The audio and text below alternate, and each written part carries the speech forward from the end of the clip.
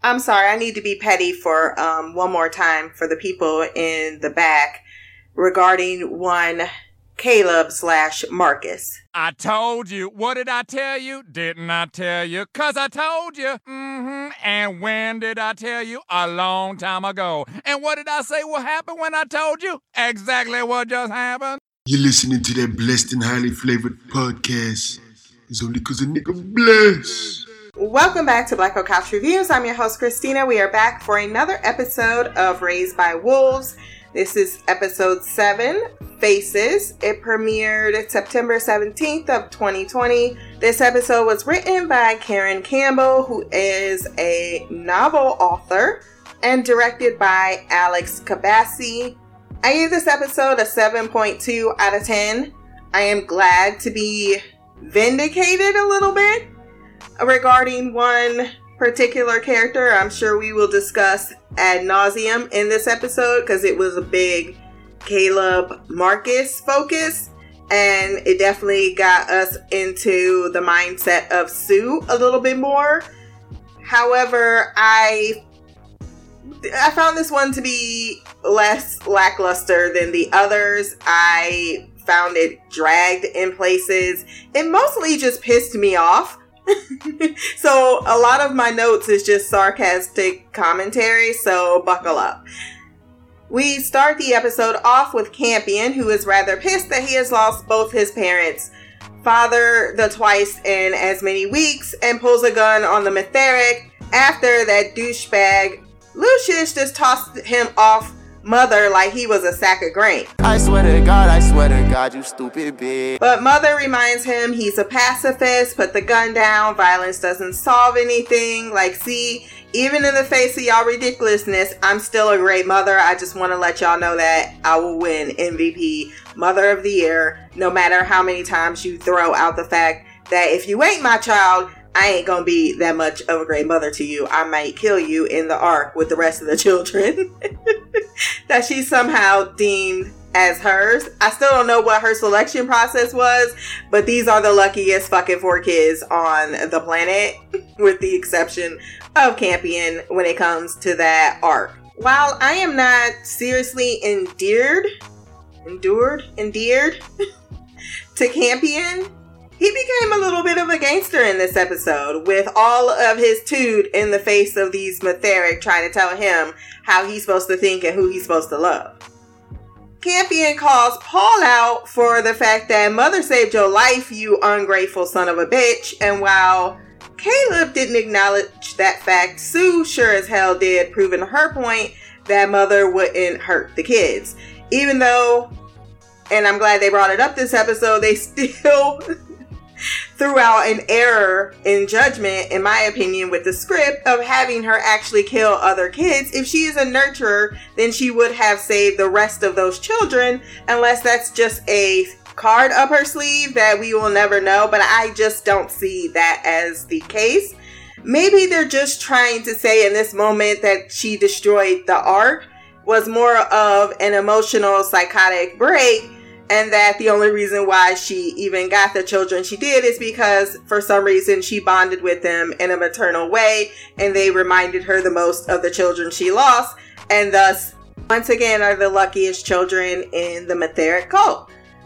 Campion also threw out some words because everybody was coming for Caleb's throat this episode, like, is this all Earth is, a pack of liars? And he's like, yeah, basically. And I'm like, nah, bruh. You ain't gonna rep our whole entire species by saying we're all terrible liars. Some of us try to tell the truth most of the time and are fucking awesome. See, the black man acts sufficiently weary of the killer android in the room, programmed to be way more than she should be, on top of what she was actually made to be. But the white bitch getting all mouthy and extra vicious while Mother is clearly giving the Rick Grimes promise with her eyes. I'm gonna kill you. Not today. Not tomorrow. But I'm gonna kill you. In the pod that everyone just takes over as their home because it's the most comfy place, let's be real. Paul is given a helmet by Marcus/Caleb and told he's a good soldier and that he is proud of him. They ask about the crops. He says they're radioactive, but there's food in storage and I will get it for you. While he is out of the room, Soot finally voices what the actual plan was when they left Earth. So I'm glad we finally got some. Now, I feel like this is an episode or two too late. As far as I think this exposition should have been explained earlier. But I do feel as if I picked up on enough nuggets that everything that was revealed makes perfect sense with all of the behaviors that were occurring in the previous episodes that I felt I was picking up on, which is one of them being this idea of what are they doing when you decide to jump on an ark and disassociate your identity with what you have chosen to be for the adult version of your life. Like, what kind of dissonance can that create in your mindset? And it hasn't created the same reaction in Sue that it has Marcus, because we have two different people. Like, Sue getting on the ark actually ended up improving. Like, she was very much committed to who she was. She knew who the enemy, like, even if I'm not cool with the people that were in our ranks, I am still an atheist. I'm not, she was not unsure of her beliefs. We find out a little bit more that she, had her own emotional issues. But in this moment, she says that they were supposed to get on the ark. They were supposed to survive, not just to survive, but to get revenge on the enemy and eventually move on. So it's kind of almost as if just because we got off of Earth and did our deceit within the soul community to survive, it's worth our survival if we destroy the people that in turn destroy Earth, right? And if at the end we're alive at that, even better. So I like getting a little bit of a pushback against my own idealisms in the first few episodes about the fact that they were doing this whole deceit. But then we also hear that she was really talked into this idea of changing her face, as I suspected, and why she was so much more affected by it versus how Caleb was reacting. And I actually was listening to only one podcast. I didn't end up listening to the HBO Max one, but I like what the person said in the first episode.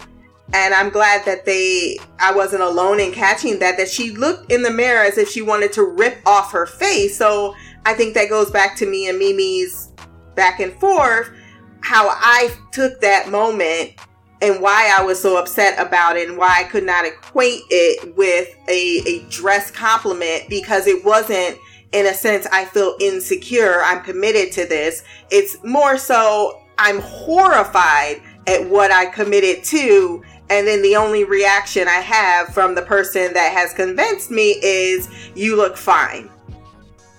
And that's just not enough for me as a person to find that scene any less disturbing, even more so knowing the information that we get a little bit later in their second argument.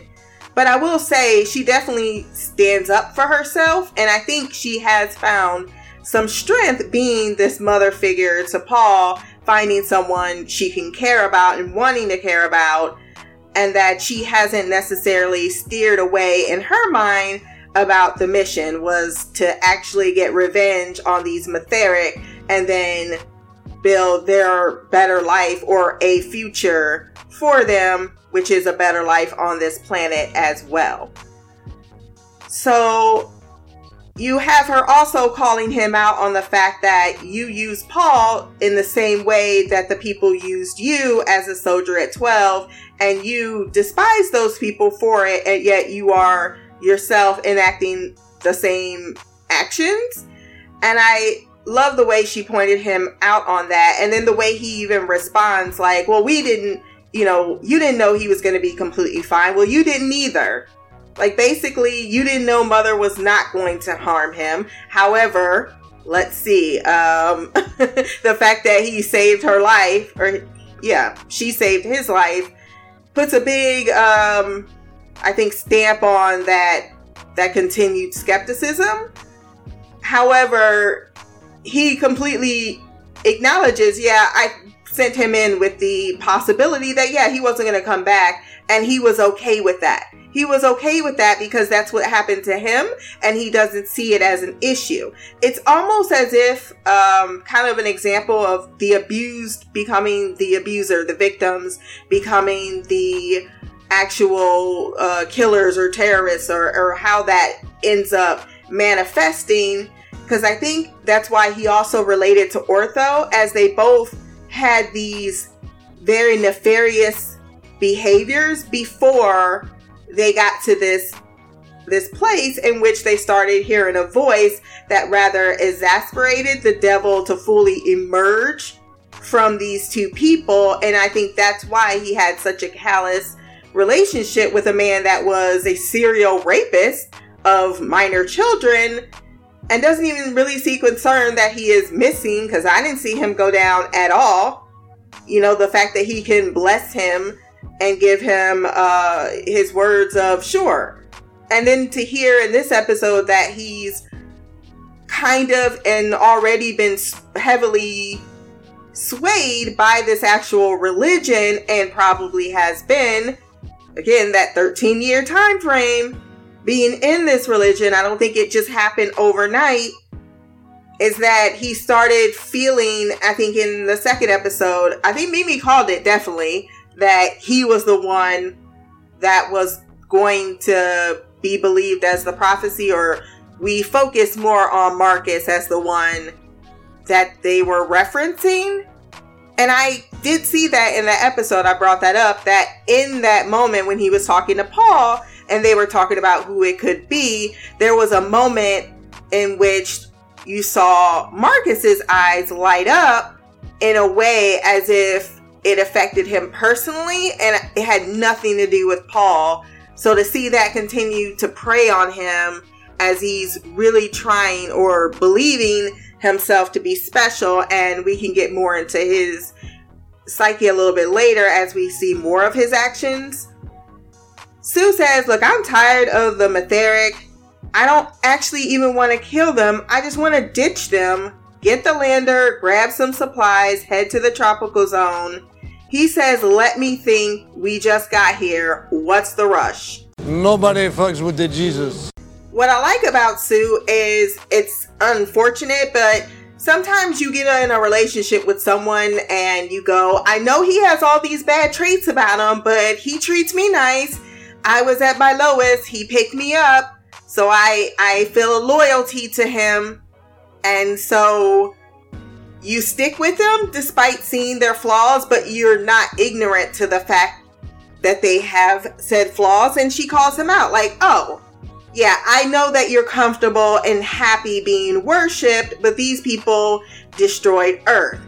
And while survivor for revenge and thriving as atheists is fine, to continue on this path is to make us traitors to the people that we did have. And I think I spoke on that before, some allegiance to, that you died with, that you, if no other reason, that you were in the trenches with. Those are your friends. You callously turn your back on them dying or standing with you in this belief when you yourself are so easily swayed to the other side of this belief. Like, there is a traitor type mentality in that. Like, what does that say for you? And I think I was talking about that a little bit earlier. It's kind of like, yeah, there is that idea of, hey, if you just denounce your religion, we will allow you to live. Well, if your religion says if you denounce me, you will go to hell, and you truly believe that, to denounce your religion is worse than death, because when you die, you believe that you're going to go to heaven. Now, I know as someone who is not a religious person, it's a hard concept to to manifest, but I feel even without that particular zealously or that belief in that particular aspect of religion, I can understand or empathize with someone who is in fact willing to die for what they truly do believe. And I think that that's something that comes with free will that we don't have the right to be judging upon. And I do think that whether you're one way or the other, I think the minute that you become lost in the middle of that, you do struggle mentally with your sense of self, your own purpose, your own decisions. A lot of things are involved in that. It kind of goes back to this thing that Mother starts to talk about a little bit later when she decides it's time for Marcus to have his entire life dread, because he actually had the audacity to come for her. Okay, the Metheric bury the dead. They know they love their bonfires. Marcus greets her not as Mother, not as an android, as Lamia, which is the name that she gave herself, which I thought was interesting because despite him continuing to say, "You're not human," he gives her the same characteristic you would give when you're greeting a person.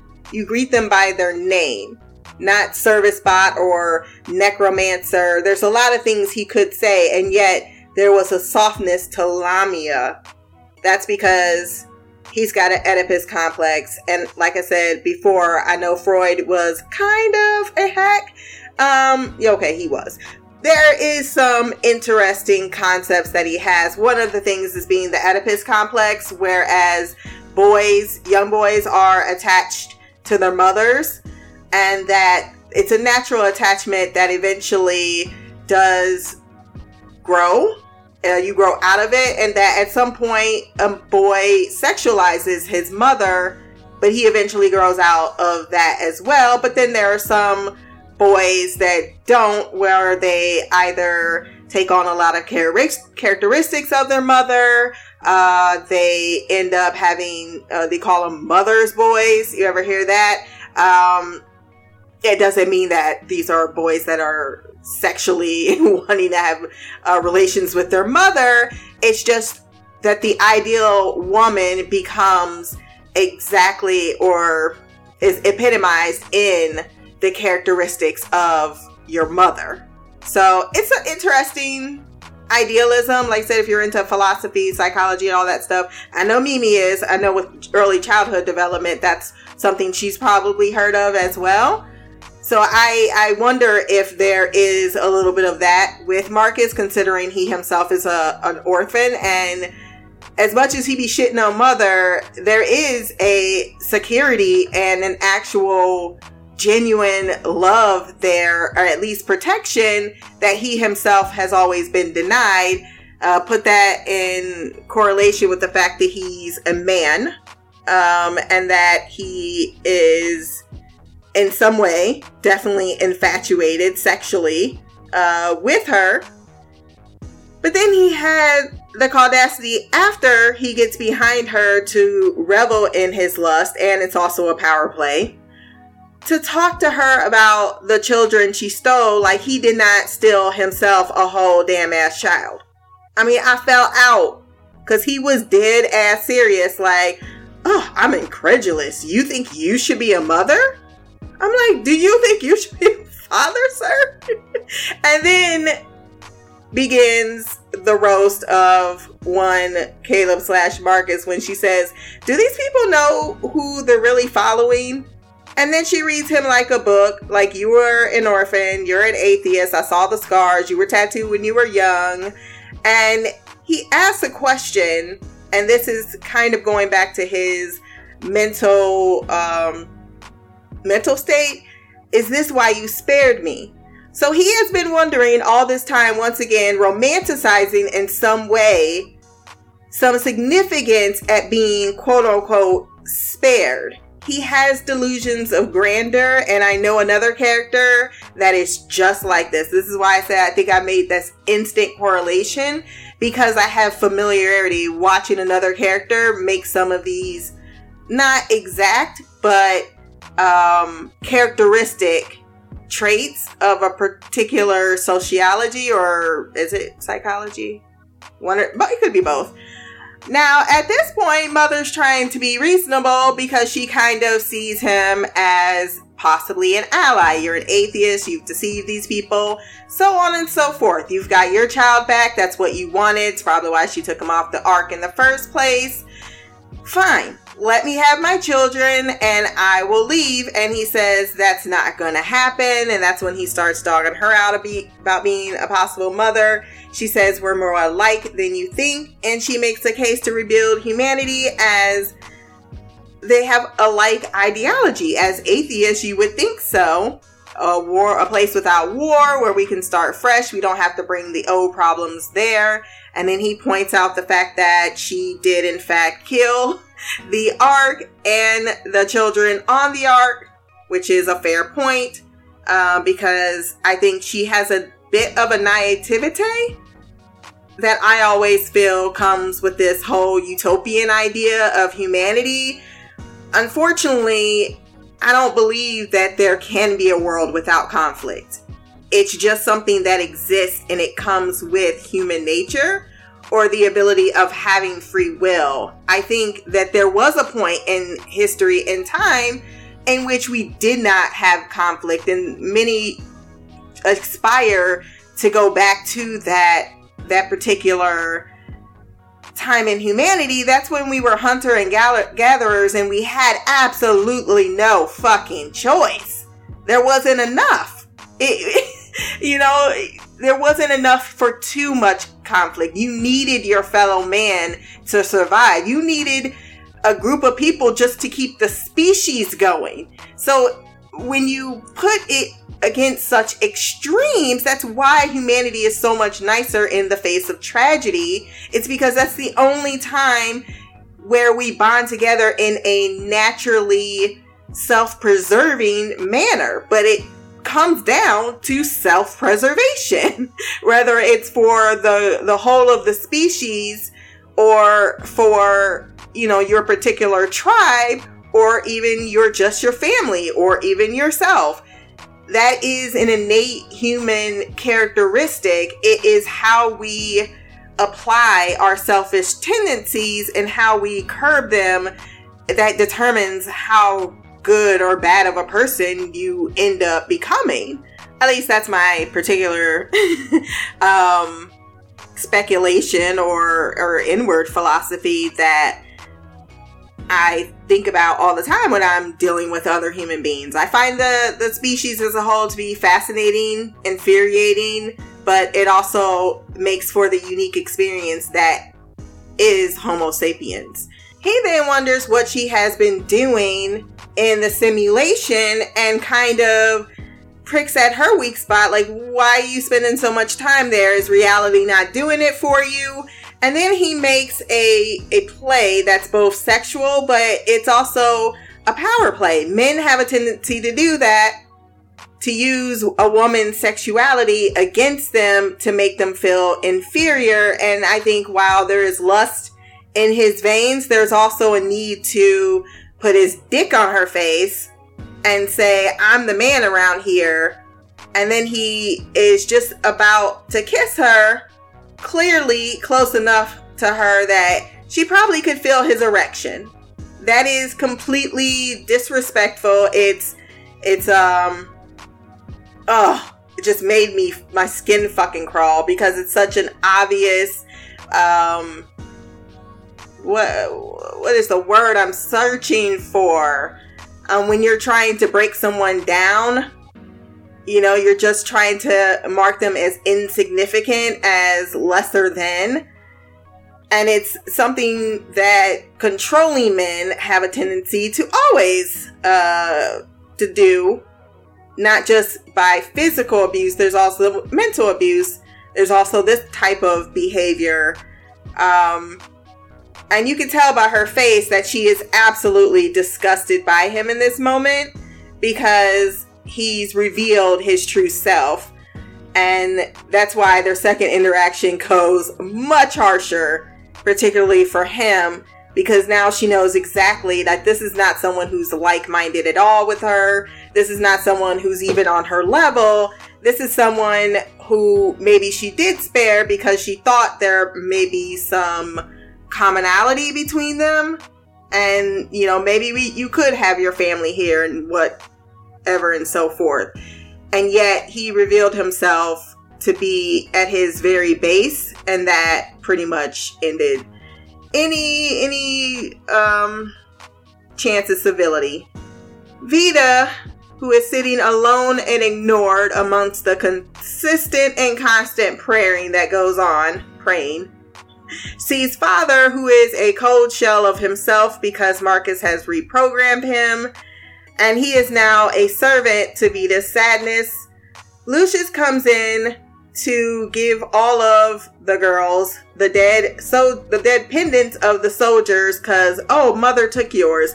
Tempest didn't even allow him to put it around her neck. She put it around her own neck, and that was just for show.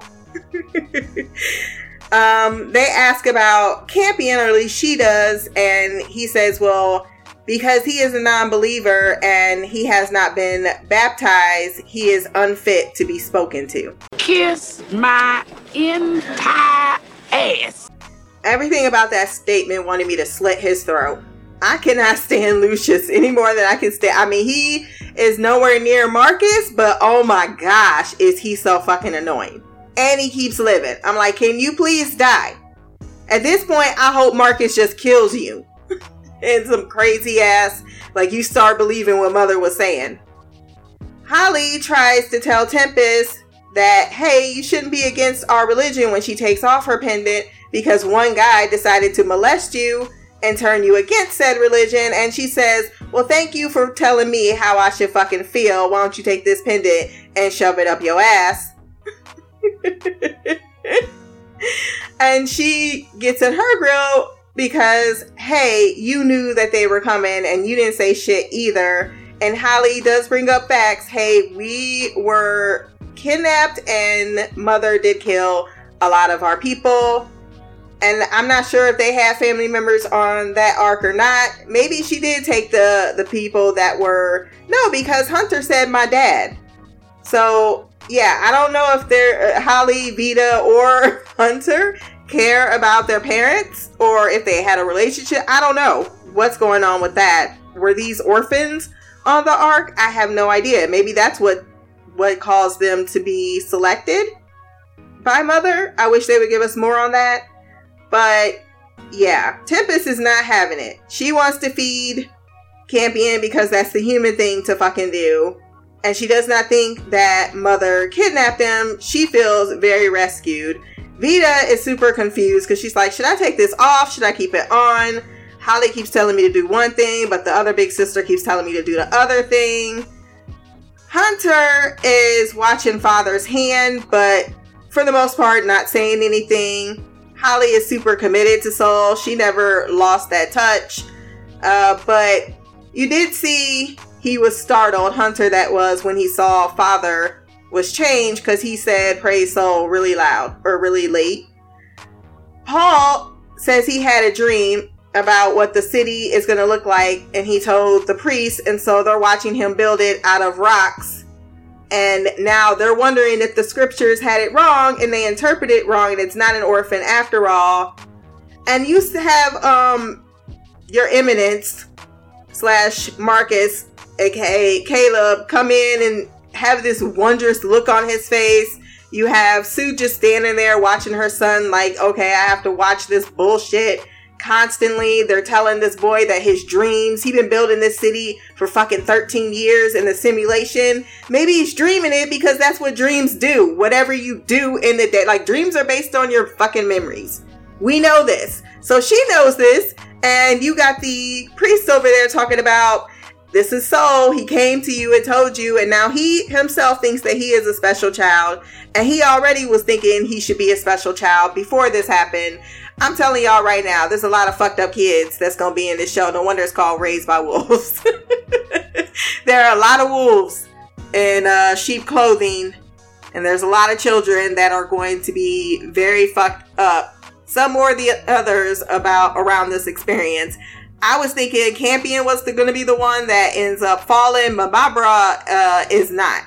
He's like, I know what I'm here to do. I know what I want to do. I don't want fucking nothing more to do with your religion. Like, I get it. I had an open mind. I was allowing it. I was being tolerant. But y'all motherfuckers killed my parents. Now you want me to get baptized just to be spoken to? Like, that shit's not for me.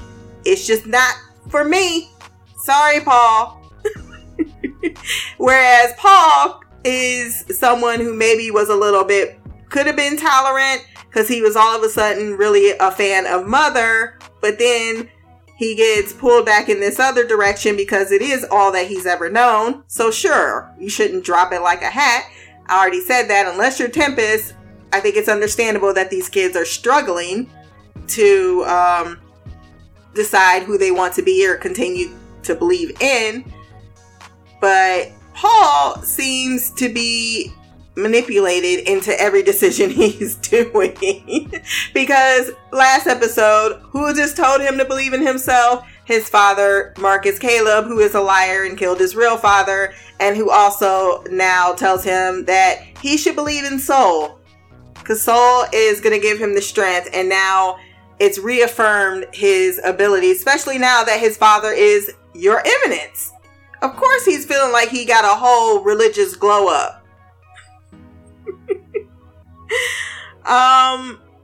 In this moment, I was thinking the same thing. I think before the reveal at the end of the episode, that Caleb had a feverish look in his eyes, like, I think we're talking about me. You just want attention. Tempest is all about being rebellious right now. Brings Campion some fungus, tells him that you need to lie about accepting Soul so that you can get let out.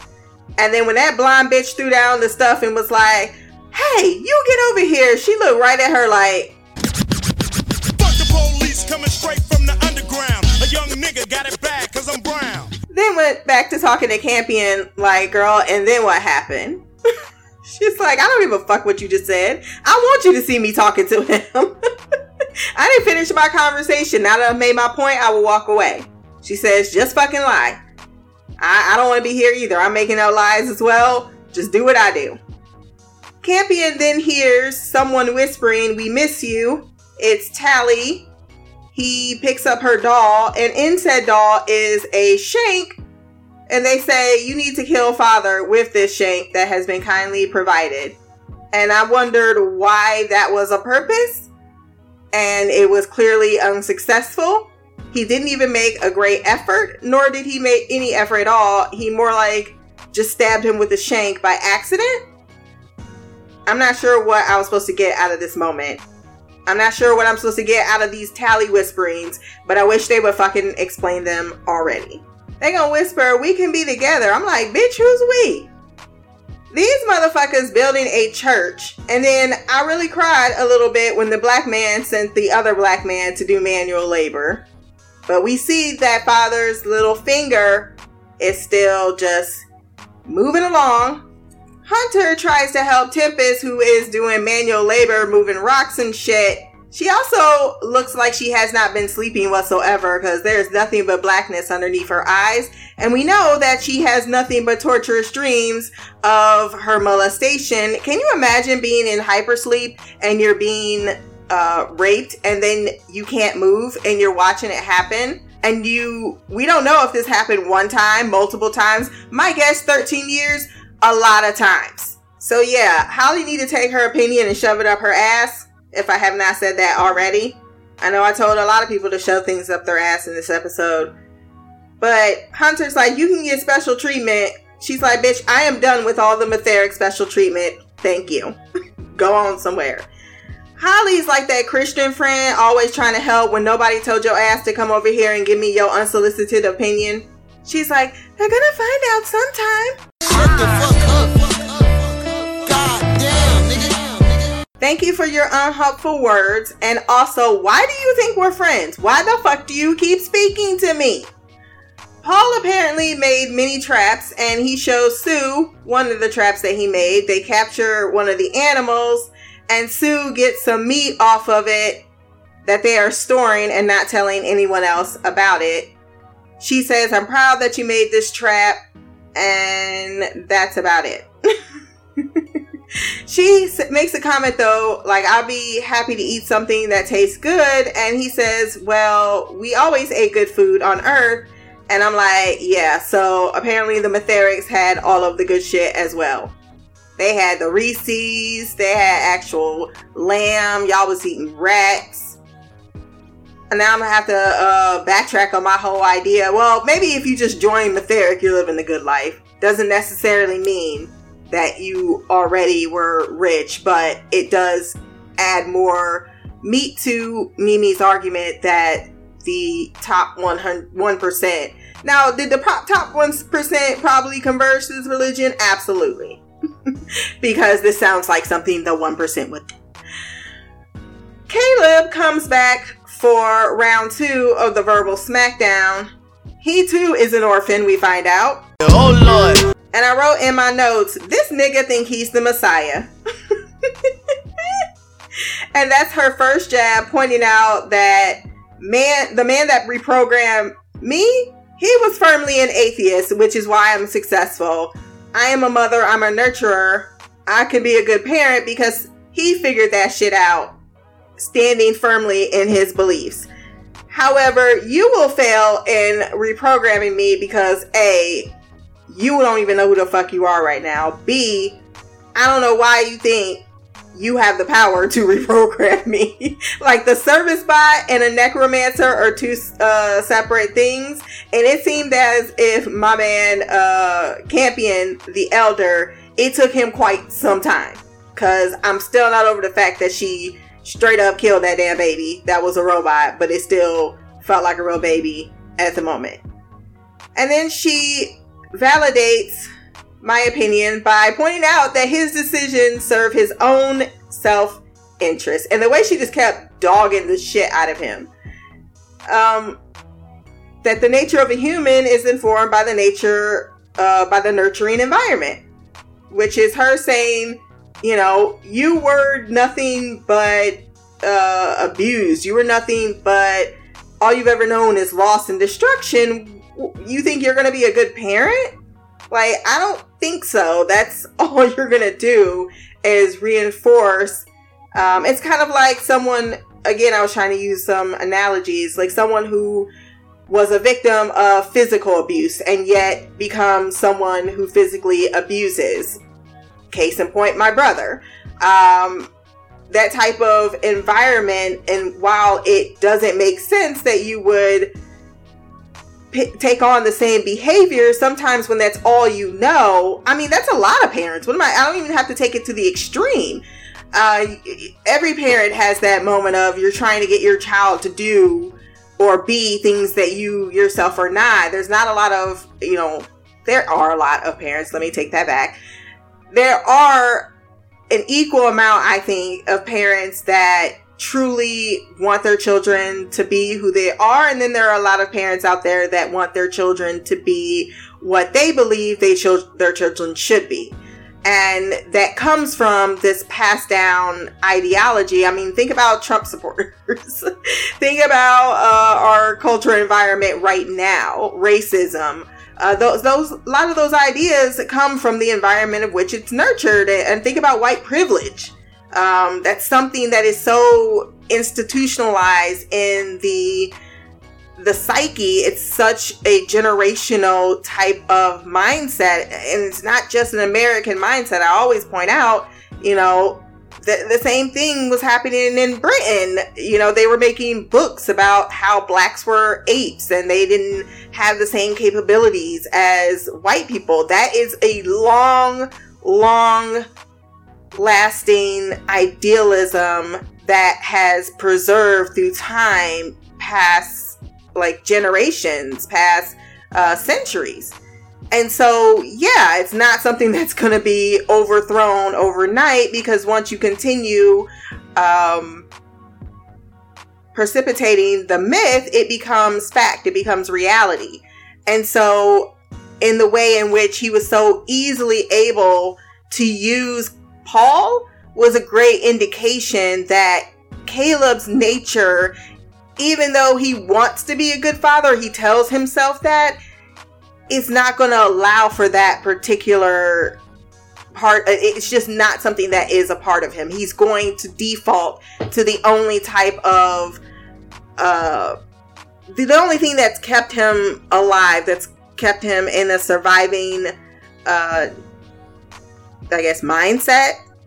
It's because he's about self-preservation. He's prone to self-preservation, which is what she tells him, which is why that self or that dissonance is so easily had in him as well.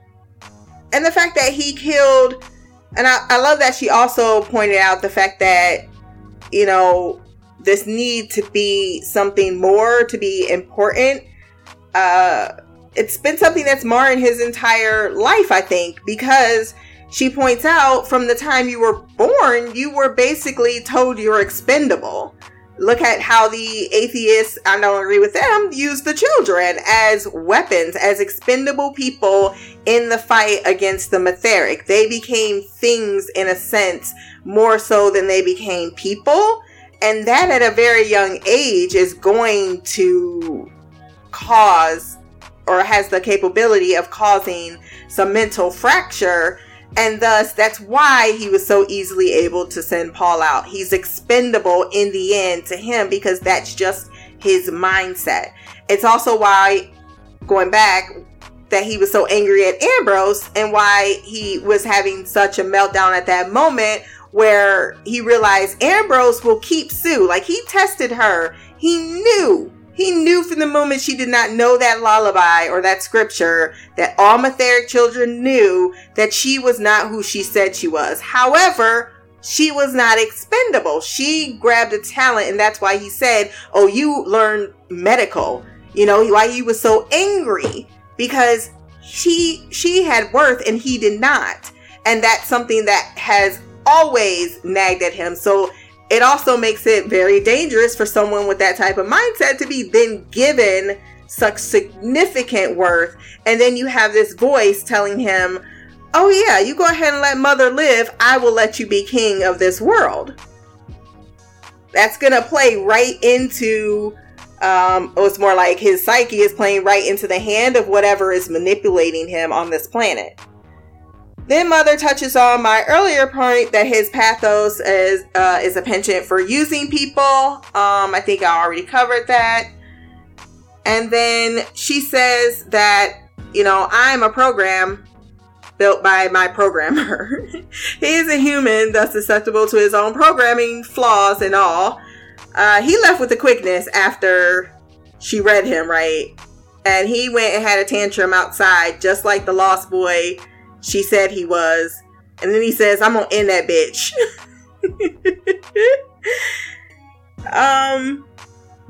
Paul then comes up to him and says, hey, Campion's gonna be baptized. You should be there, dad. But he pushes this boy onto the ground and tells him to stay away from him.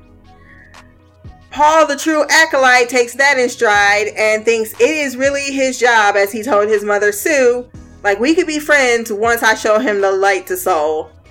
And because he's dreaming shit, he thinks it's his job to be the next priest in line. And now that his father got importance, his ass think that he is probably going to be the next eminence. Lord Jesus, y'all done fucked this kid up. He going to end up being the villain of the story eventually when he grows up. And he's smart as shit. I don't know about that. I don't know. Somebody going to have to bring him back from the dark side is all I'm saying. But he tells Campion, come on, man. They're going to let you out. Campion tries to play along, right? He's like, okay, let me try to pretend. He gets down on his knees. He does the little prayer thing. Everyone's looking at him. Sue's there. Until he realizes that these motherfuckers use his family's headstones for their altar. Then she said, atheists are soulless. It doesn't matter. Hey, bro. What? Oh my God! If that wasn't enough, Paul gonna kneel down and say, it's okay. They're just stones. They don't mean anything. Campion ain't never looked more hood. Who the fuck are you, man? I did really enjoy Tempest and Sue with the defiant looks, like, "Ah, he's one of us." And he says, "Fuck that noise. I'm not even pretending this shit. I can't do with it. Y'all's way disrespectful right now." Father stops him from running away, and Lucius like, "Put him back in this." Ugh, I hate him so much. And I don't know why he stabbed him at that moment, but maybe he just was surprised. I really think that Father did this shit on purpose, because he says, "Father, I hope there was something in you that was left," and clearly at the end we know that there is something left of Father, and it's in his finger apparently. But his finger was going off when he said, "Go get more materials." He's like, "Okay, I know what I'm about to go do. I bet y'all gonna build a church. Oh, okay. Y'all gonna try to baptize my son? Wait till you see this shit. Wait until he sees what y'all made me do." Sue then goes into their little spot and punches Caleb for hurting Paul, and he really was like, "What did I do? What's wrong with you?" Then he tells her that she wouldn't be anything without him, and that she was suicidal when he found her, which made her easy to manipulate, emotionally abuse. Despite her hard-ass qualities, he found her at her lowest, which indicates a debt. And he previously, before he walked in though, he was playing with that fucking knife, which he had been eyeballing for a while. And then he saw two people on a cliff, and it looked like there was no one on the other side of it, almost like an impasse. I don't know what the fuck that's all about. He's losing his shit and says that he's working on killing the necromancer, because she's like, "It's time for us to go. Let's grab the supplies. Let's grab the lander. Let's go. I don't understand why we're still hanging around." But he says, "I need to kill the necromancer," after she says, "Well, we can't leave it with these people." Meaning they'll probably change her into a weapon with the quickness. They probably know more about what to do than he does. And he has banned everyone from talking to Mother but him. Like, no one else is allowed in there. So he tells her, like, "You need to thank your future on me, that you have a son, that you have all this, that you have a purpose. Like, you ain't shit without me." And she leaves like, "Really? This is what we gonna say? What you gonna really do?" Marcus, cruel man that he is and still mad about the words she said earlier, sends Father in to retrieve her all by himself so that she would have that moment thinking it is Father. And she's so happy, and her sorrow was real, and so was her joy. And he tells her, "Look, I'm here to transport your ass." Campion watches Tally climb down a rope in the silo that he's in, who tells him he's all alone now. He wonders why he's only seeing her. Why can't I see the others? Is this because you fell down a pit? Never answered that question. He then looks out the window as he's told and sees Father hauling away Mother. Lucius stops Caleb to ask, like, "What you doing?" "Oh, I'm gonna destroy her. She can't be reprogrammed." "Oh, okay. Why you doing that in the middle of the night?" "No reason. None at all. Soul told me." "Oh, okay. Let me go with you." "Nah, that's alright. I got it." And then Mother starts to be like, "This man is a traitor. He is not who he says he is." He's like, "Can you tell the bitch to shut up?" And then he had freaking Father put his hand over her mouth. But I really needed Lucius to be like, "Why would she lie?" Like, oh, I expected more of him in that moment to at least consider the possibility. Because let's be real, there's been a whole bunch of red flags around Sue and Marcus or Caleb.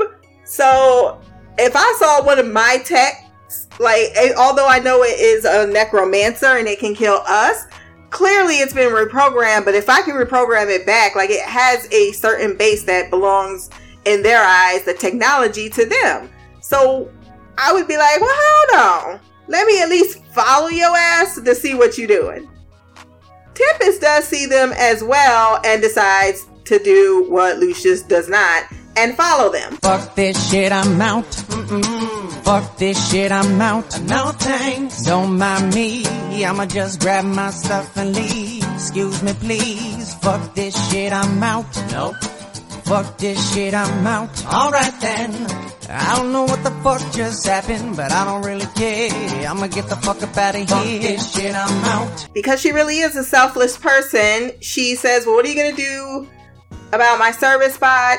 You know, father is very, he's a good protector. He was my equal. Wish you could have treated him better in real life, but y'all was having a tough time in your marriage. I understand. That's what the loss of children will do. And then she says, I hope you'll take care of Campion. He'll make a fine addition to your colony. All these words are making Marcus feel more like shit. Tempest avoids some creatures while she's following, but loses the trail of the trio. Marcus ignores the voice telling him to let her live, and so it manifests a actual copy of his true face and true self and have them fight each other, except this is just Marcus fighting truly himself, and he ends up literally slicing his own gut open. Just, this guy is in full cognitive dissonance at this point. And then he tells father to slide her in, and I love we see him loop his finger into the sled, and then when it breaks, mother's able to climb up the rope and get her freedom. She thanks father. Before she did go over, she said she did want to thank him for his time with the children and that he enhanced the mission for her. And then she is about to walk away, but before she does, the backwards glare that she gives Marcus.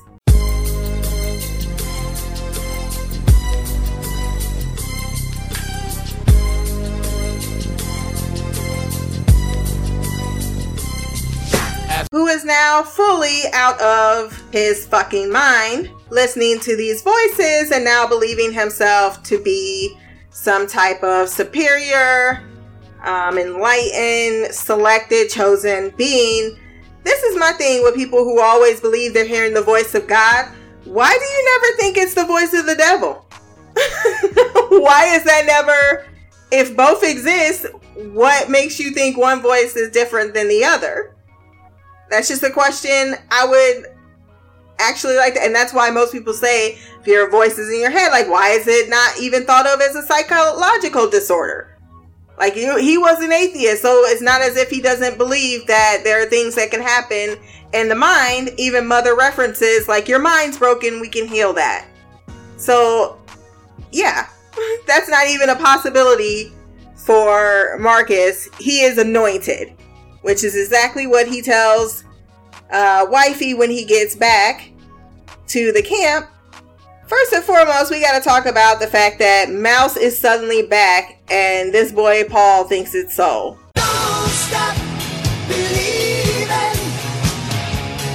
Hold on to that feeling. Street life, people. So we all saw Mouse go down in the pit, and we had a moment in this episode while we were talking about the pits and Tally and it being her that we're seeing because she went in the pit.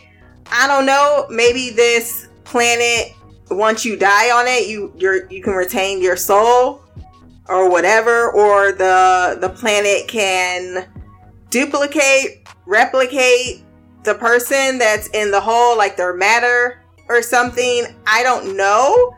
But I feel as if every time we see any of these apparitions in any type of format, including animal, it's a manipulation in some way. And this clearly has Paul believing more firmly in soul. Clearly Marcus is being led to believe that this voice he's hearing is soul. So clearly whatever this entity's, or I don't know, whatever its goal is, it definitely wants them to believe that, yeah, you're hearing the voice of soul and that it's not a nefarious voice manipulating them in a way that is going to not be in their best interest.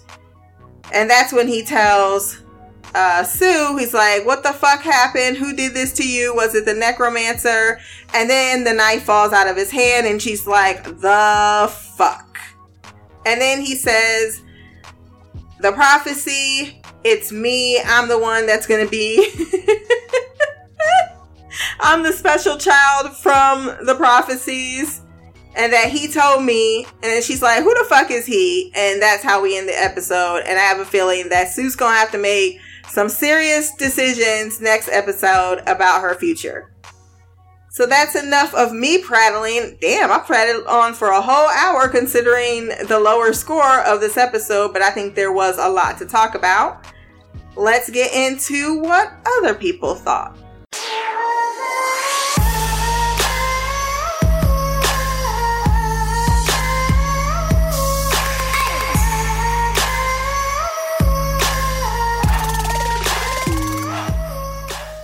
If you want to join in the conversation, you can send feedback to blackgirlcouch@gmail.com. You can send it in written format or in audio, just 10 minutes or under. First up, Queen Shy. What up, Stina? It's Mimi. I'm sending in feedback for Raised by Wolves, Season 1, Episode 7. I literally just finished watching it. Before I go into my feedback, I just need to point out, I haven't talked about Marcus because at this point, I'm just watching this show, waiting for stuff to unfold. Like, I have no idea what's going on. But a reason I disagree with you the last time was because you're using what Marcus is turning into as fuel for how you previously perceived him. I feel like nothing he did up until like the last maybe three episodes, he was turning into this guy. And that was the thing I was trying to point out. Like, you were playing, like, to me, if he acted the way that he's been acting this whole time, then why would his wife be looking at him sideways? Like, she's been with him this whole time, and whenever he would do something that would prove your point, she would be side-eyeing the hell out of him. Like, what the hell is wrong with you? If he's always been like that, why would she suddenly, look at him like that? To me, the fact that she, spoke her mind and said however she felt to him at any given time lets me know that if he, he wasn't so self-serving, the way he treats her now, I highly believe that if he was treating her like this the whole time, she wouldn't be so damn outspoken. He looked ready to slap her at any given moment, and she still kept side-eyeing him like, who the hell you think you are? And I feel like that should be enough evidence to say that this is not how he normally is. Like, he's slowly losing his mind. Maybe he had the capacity to be crazy and narcissistic from the beginning, but I don't feel like he was like this. The way he acts now, I can't stand him. And he wasn't like that before. Like, he is, narcissist, I don't know if that's the right word. Crazy, deranged, lunatic, self-serving, absolutely. But has he always been like that? I don't think so. Did he have the capacity to be like that? Absolutely. Shoot, I think anybody has the capacity to be like that if you're all of a sudden given everything that you want. I don't know how power and, wealth can turn people a certain way, because I've never had it. Not saying, I would hope that I'm a better person than that, but you can never really know how you'll respond to something until you're put in that exact circumstance. So I just want to point out that the Marcus that we saw from the beginning is not the same Marcus that we see. And I feel like that was the difference between us. You were giving him attributes that I didn't think he deserved as of yet. He slowly became what you said, but he wasn't like the way, if you look at the way he acted episode 1 and the way he's acting now, he is a completely different person. That's like a 180. He is not acting like himself at all. And I think his wife's reaction to him is enough for us to know that he's slowly becoming someone else. Now on to my feedback. I honestly don't know what to say about this episode, because the whole time I'm like, what is happening? I have no idea how to explain it. I still hate Hunter. I'll put that out there. The way he was looking around in regret, motherfucker, you did this. What did you think was going to happen?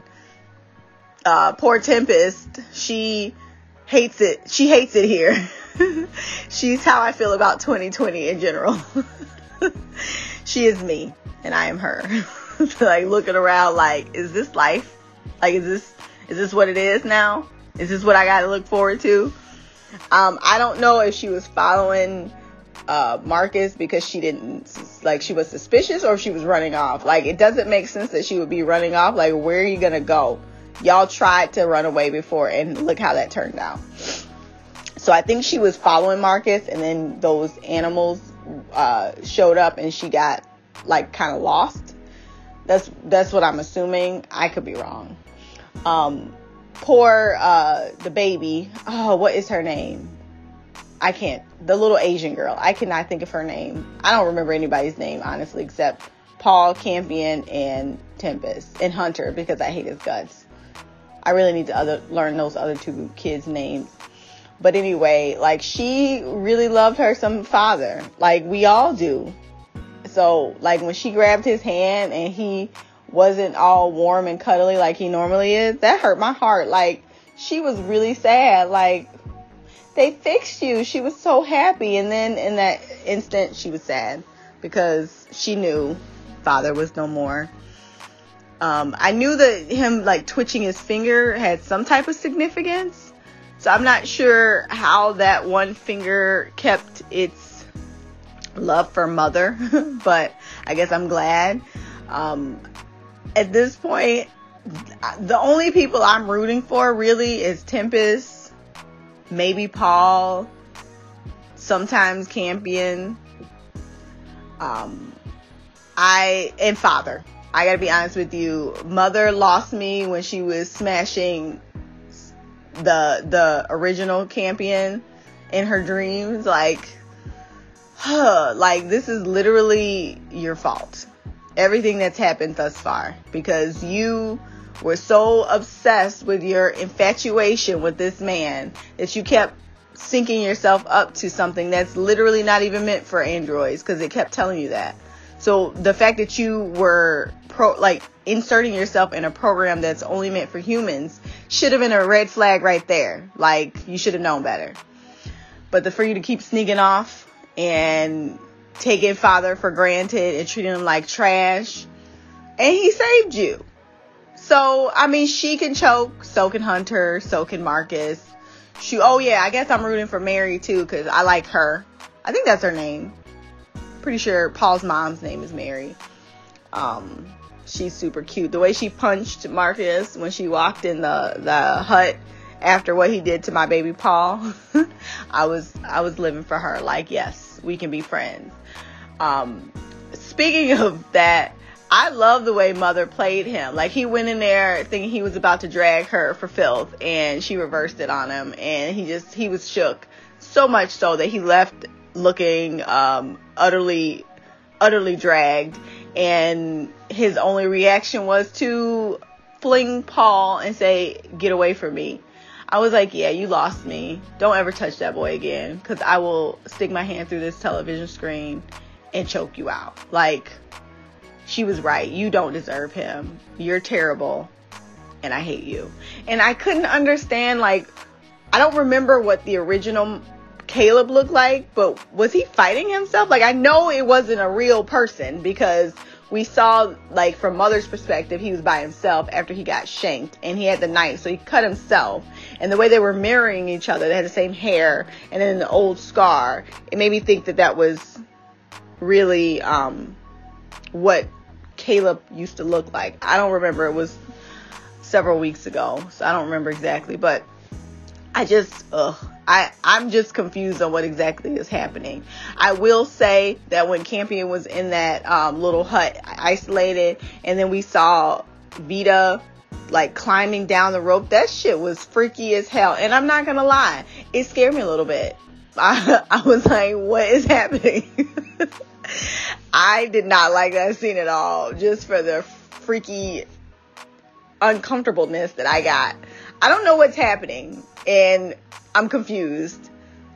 I don't know if, I'm not good with shows that expect me to think too hard. Like, I watch shows so that I don't have to think. Sometimes I know sometimes you be like, oh, I didn't need that scene, I could have put it together. I can't always do that. So I think sometimes they put those extra unnecessary scenes in that are unnecessary for you, they're necessary for people like me, because I don't know if I'm supposed to understand what's happening other than this planet is weird and they probably fucked up by landing on it. I don't know what's going on. I do like Father. I'm rooting for him. I like Tempest. I hope and pray she don't run into the man that raped her. I want him to get eaten by those monsters. Well, I shouldn't call them monsters because they look a little weird. They're living on that planet. They might look like that from evolution. I don't know. I hope that they encounter his rapist behind and they eat him. That'd be great. I really don't hope she runs into him because she's already mentally breaking. I don't need her to break more. I like Paul. I hope he gets it together.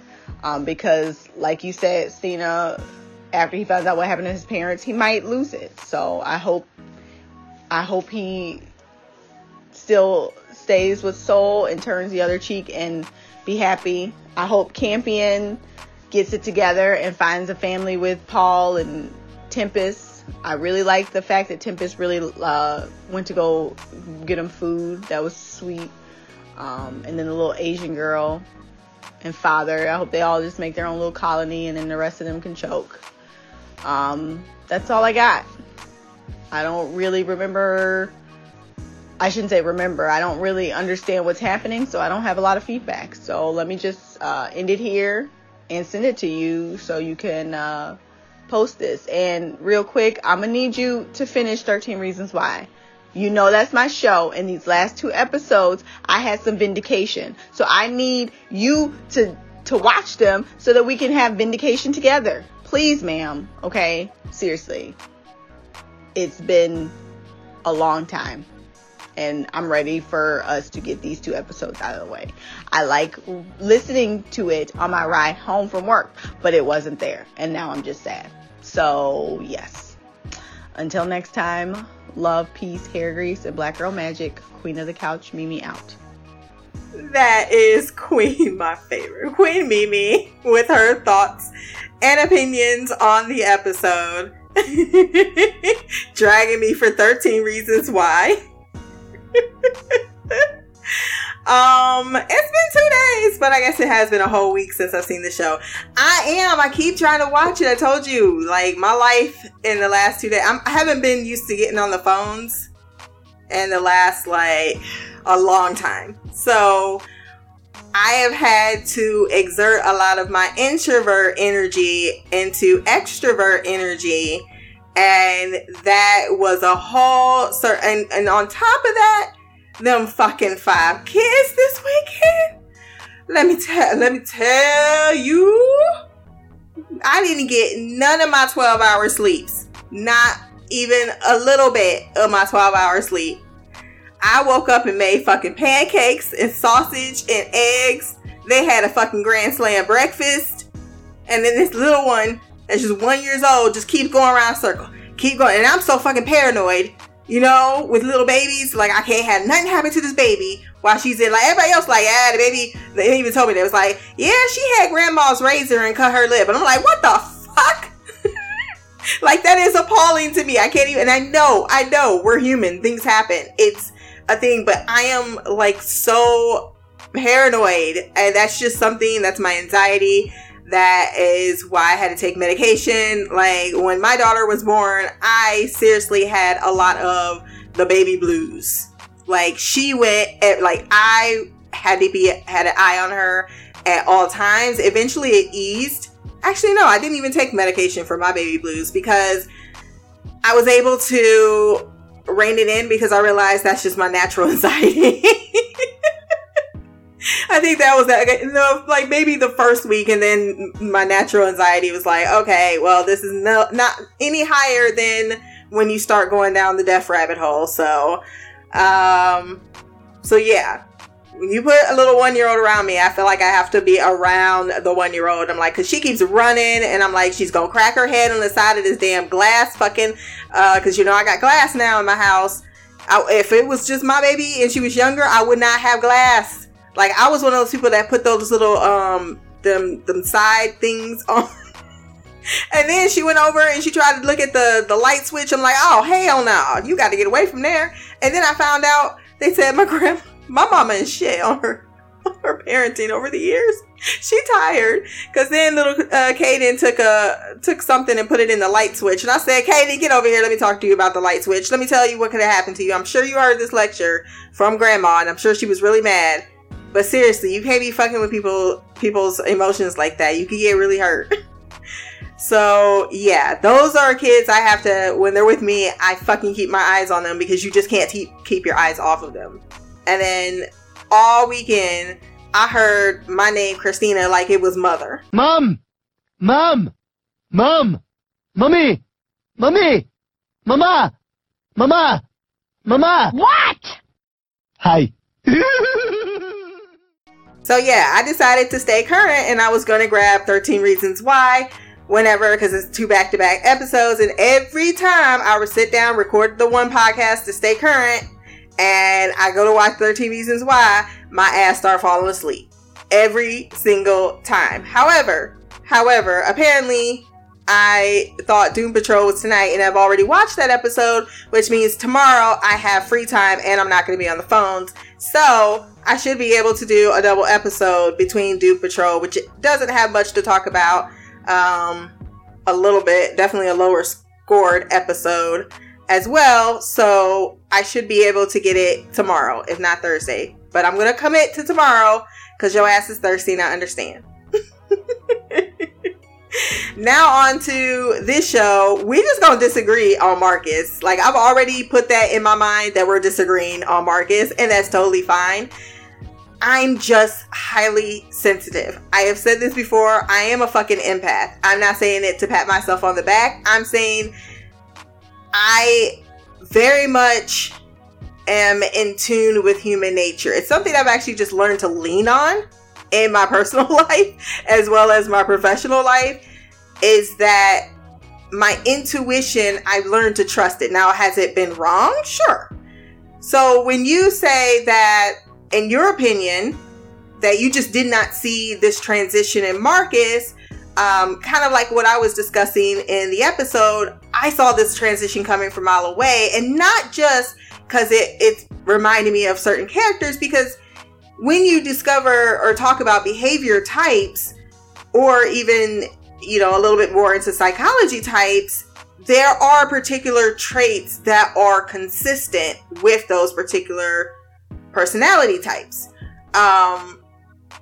Just like they're, you know, and they relate to you in a way, like you can go in and someone can have stomach pain, but if you have stomach pain and this, that, and the other thing, as a doctor or a nurse, it's going to lead to a certain conclusion that you can project while you're diagnosing someone. So that is kind of how I read people, even fictional characters. And I just found myself very, like, everything, those little things that Marcus, that you unfortunately, and maybe Shy, maybe a lot of other people didn't see as something that was particularly indicative of his current arc. To me, those were ground point moments that make what happens to him all the more authentic. Now, you say that, hey, the person that Marcus was and the person he is now, those are like, that's a 180. I don't necessarily believe in that. I am of the opinion that I believe people can change, but people are also who they are. Like, you can be an alcoholic, but you can also have a good indication that you will, or you can make the effort to be sober, right? It's a hard process. Not everybody makes it. You can't change to me at least, you can't completely 180 your personality. And there is, though, certain things that prey on particular, and actually I think it's better to read this interview that I found, which I thought was very interesting to me, in regards to Marcus's thing. Now, this is a Collider interview, not Collider. No, that was no, this is on a, what website is this? This is an article written by Armand Babu, and it speaks about why Marcus fell so deeply into Metheric. Now, it's referencing episode 8, and I didn't read anything about episode 8. And this article actually doesn't reference episode 8 whatsoever. It actually just talks about character mindset. And there's an interesting part that was in here that I think maybe sums up a little bit better how maybe people like me see the transition within Marcus. Because while I guess, let me maybe talk out of the other side of my mouth, I should say. While I don't feel as if someone can do a complete 180, like, I don't know. I'm very suspect of that idealism, because it's almost like, well, I never knew that Billy could shoot up the school, but at the same time, I noticed Billy was depressed. He was in his room. I visited his website. He's looking at a whole bunch of violent games. There's indicators that are saying maybe something's going on with Billy. Or the one person's like, oh, I never knew my husband would be a serial killer, except, you know, he went out of town a lot and he came home and, you know, sometimes he went out in weird hours of the night, or he would act weird or strange. And I'm one of those people, like I said, it could also just be me. Because empath is a real thing. I think I told you yourself maybe in fact be a partial empath, where sometimes you can feel an energy around someone and you just know, or you get a sense around talking to someone have you ever had that where you're talking to them for 15, 20 minutes and you automatically, like, you never want to judge a book by its cover, and there have been moments that I've totally been wrong in this, but never to the point where I'm like, oh, I was completely off on who that person was. Like, no, there's definitely, like, you put out as much information as you find people picking up. I feel like I'm going down a rabbit hole with this, and I should just read what they say, because I think it also has to do a little bit to your point, as I said, going back to the speaking out of my mouth, that he may have been heavily influenced by the religion in the 13 years with it. And let's read what they have to say. So what I liked, and I guess should I read the whole thing? Fuck not. Why not? At first glance, one might blame the voices in Marcus's head for slowly stripping him of his sanity, but Marcus isn't the only one with voices in his head. That whole sentence. But Marcus isn't the only one with voices in his head. Mother is plagued by an artificial simulation of Campion Sturgis, who tells her in no uncertain terms that she's meant for a greater destiny, but this is something Mother immediately rejects despite her love for Sturgis and his plan for humanity. Campion the boy, for his part, is hearing a fair number of voices himself, both supernatural and otherwise, and though he's been tempted to accept Metheric beliefs, he strongly and repeatedly rejects them despite the pressure he's under, which kind of validates the point of what I was saying earlier, I guess, going back to why I disagree that Marcus just all of a sudden, or, you know, it's just the voices playing on him that's making him go crazy. They in that paragraph with voices alone do not a madman make. And I think that's true, because think about schizophrenics. They hear voices, but that doesn't quite make them a madman. You know, if they get the proper medication, they don't hear those voices, and, you know, they can function in the world with some assistance. But I also really like the fact that it's not just a supernatural voice. It's the voices of other people. And that's something that we all in a culture of society deal with. You're going to have a whole bunch of people telling you what you should do, what you should think, starting from your own mother, your own parents. So I really like that juxtaposition between the fact that it's not just a supernatural voice, and it's just not the voices of the people, and it's not just happening to Marcus. This is something everyone is going through. And I think you pointed out, yeah, well, Mother's the one that was hopping on sex with her creator, but I think that there is a point to be had here with the fact that, yeah, okay, I may be at a low point in which I am feeling as if I don't have I'm failing in my mission. I'm failing my purpose. I don't have the affection that I need. She's, again, as I stated in the earlier episodes, I think she's searching for that feeling in a higher belief, despite herself being an atheist, and telling Campion, you don't need to believe in something higher. There is no such thing. So she's just making a bit of a hypocrite of herself. And I think there's something they include about hypocrisy, because they continue, then again, neither Mother nor Campion has received the kind of pressures that Marcus has, being constantly surrounded by those of the Metheric faith, constantly under their watchful eye and forced to pretend, even with their own family, that they believe in soul scripture. So here we go. This is the part where the article kind of sways back into your argument, Mimi, where it continues. Certainly none of the other characters on the show are dealing with both supernatural voices and prolonged religious scrutiny, but what truly sends Marcus over the edge is something a lot more sinister. It's the fact that organized religions like the Metheric faith are specifically designed to both prey on and venerate men like Marcus. These religious structures target those who are at the end of their rope, who feel they have nowhere else to turn to.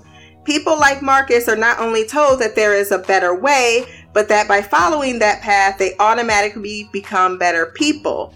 It doesn't matter that Marcus' true identity as an atheist in disguise makes his religious zealotry hypocritical. Time and time again, we've seen people like Hunter and Ambrose that hypocrisy is no barrier to entry. It, in fact, appears to be a ticket right to the top.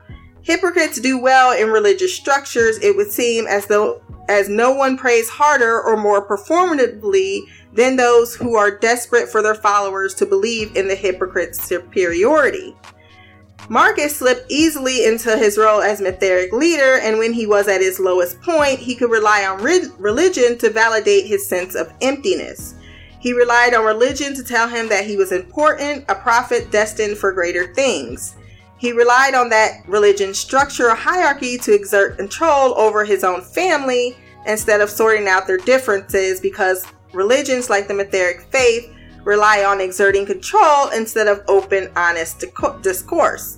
That's exactly going back to that argument where you had Sue say, well, hey, we have to tell him what happened to his family. Like, he's gonna find out. Whether we love him or not, it kind of doesn't matter. Even though I will side-eye the fact that taking him to the tropical zone and being like, okay, let's tell you now. But then to that fact, Sue wanted to tell him before they even got to the tropical zone. But he pretty much said, yeah, that's not going to work out. And he's using that idea that she might lose him, but I think a part of her feels she might lose him, and that might be what she's deserved despite her love for him. So I really like that line as well. I'm not going to read any more of the article because it says spoilers below, so I'm not going to read that.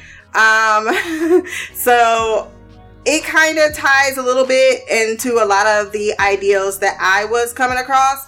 Like I said, I don't expect anyone to see things the way I do. That's just how he unfolds to me as the character. That's not, I know I'm making a joke of, oh, I was right.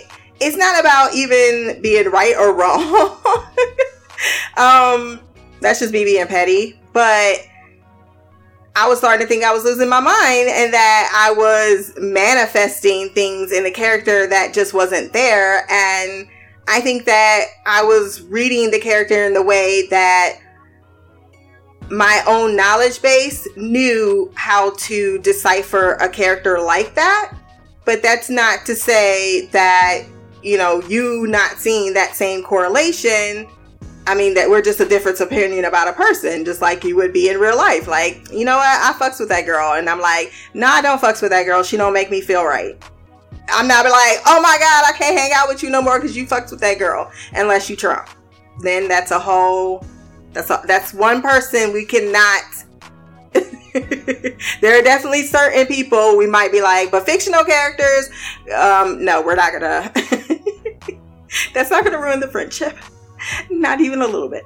But it's an interesting conversation, right? Because it is good to see multiple facets. I mean, that's a good job too of writers when you can have a character that has multiple opinions on him. Like, you don't think that he would be shitty to Sue in regards because she's such a hard ass and she doesn't and she's been giving him side eyes. But I think back to what I made that comment before, and I think I've touched on it a bit. I come from an abusive background, so there's going to be a little bit of bias or maybe more reading into based on my experience in that type of culture that I might have much more less of a threshold on. So it also did, like, my mom is like, are you kidding me? When she was 6 months pregnant and kids were fucking with me, she ran out in the fucking snow ran across the street and chased some kids in the middle of fucking winter into the school. Like, my mom's not a wimp. I wouldn't consider her a wimp or someone who doesn't have her own opinions or someone, I mean, in a lot of ways, she reminds me of Sue. Fierce warrior, you know, she's going to step up for their kid. You know, they're going to do everything for their children. Like, you can't fuck with their kids. Yet, she ended up in an abusive relationship for 15, 20 something years. You're not going to tell me that she's a weak person because she ended up, it was just unfortunate circumstances in which she met my father.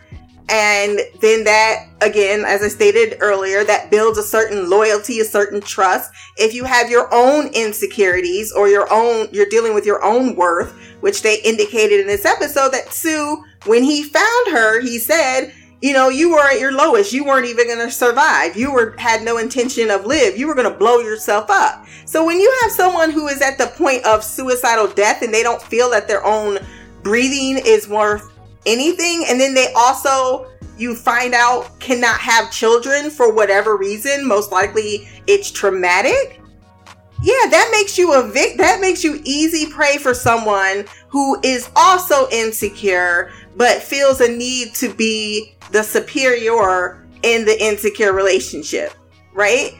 These type of things, that's just it is so clear to me. It's like crystal.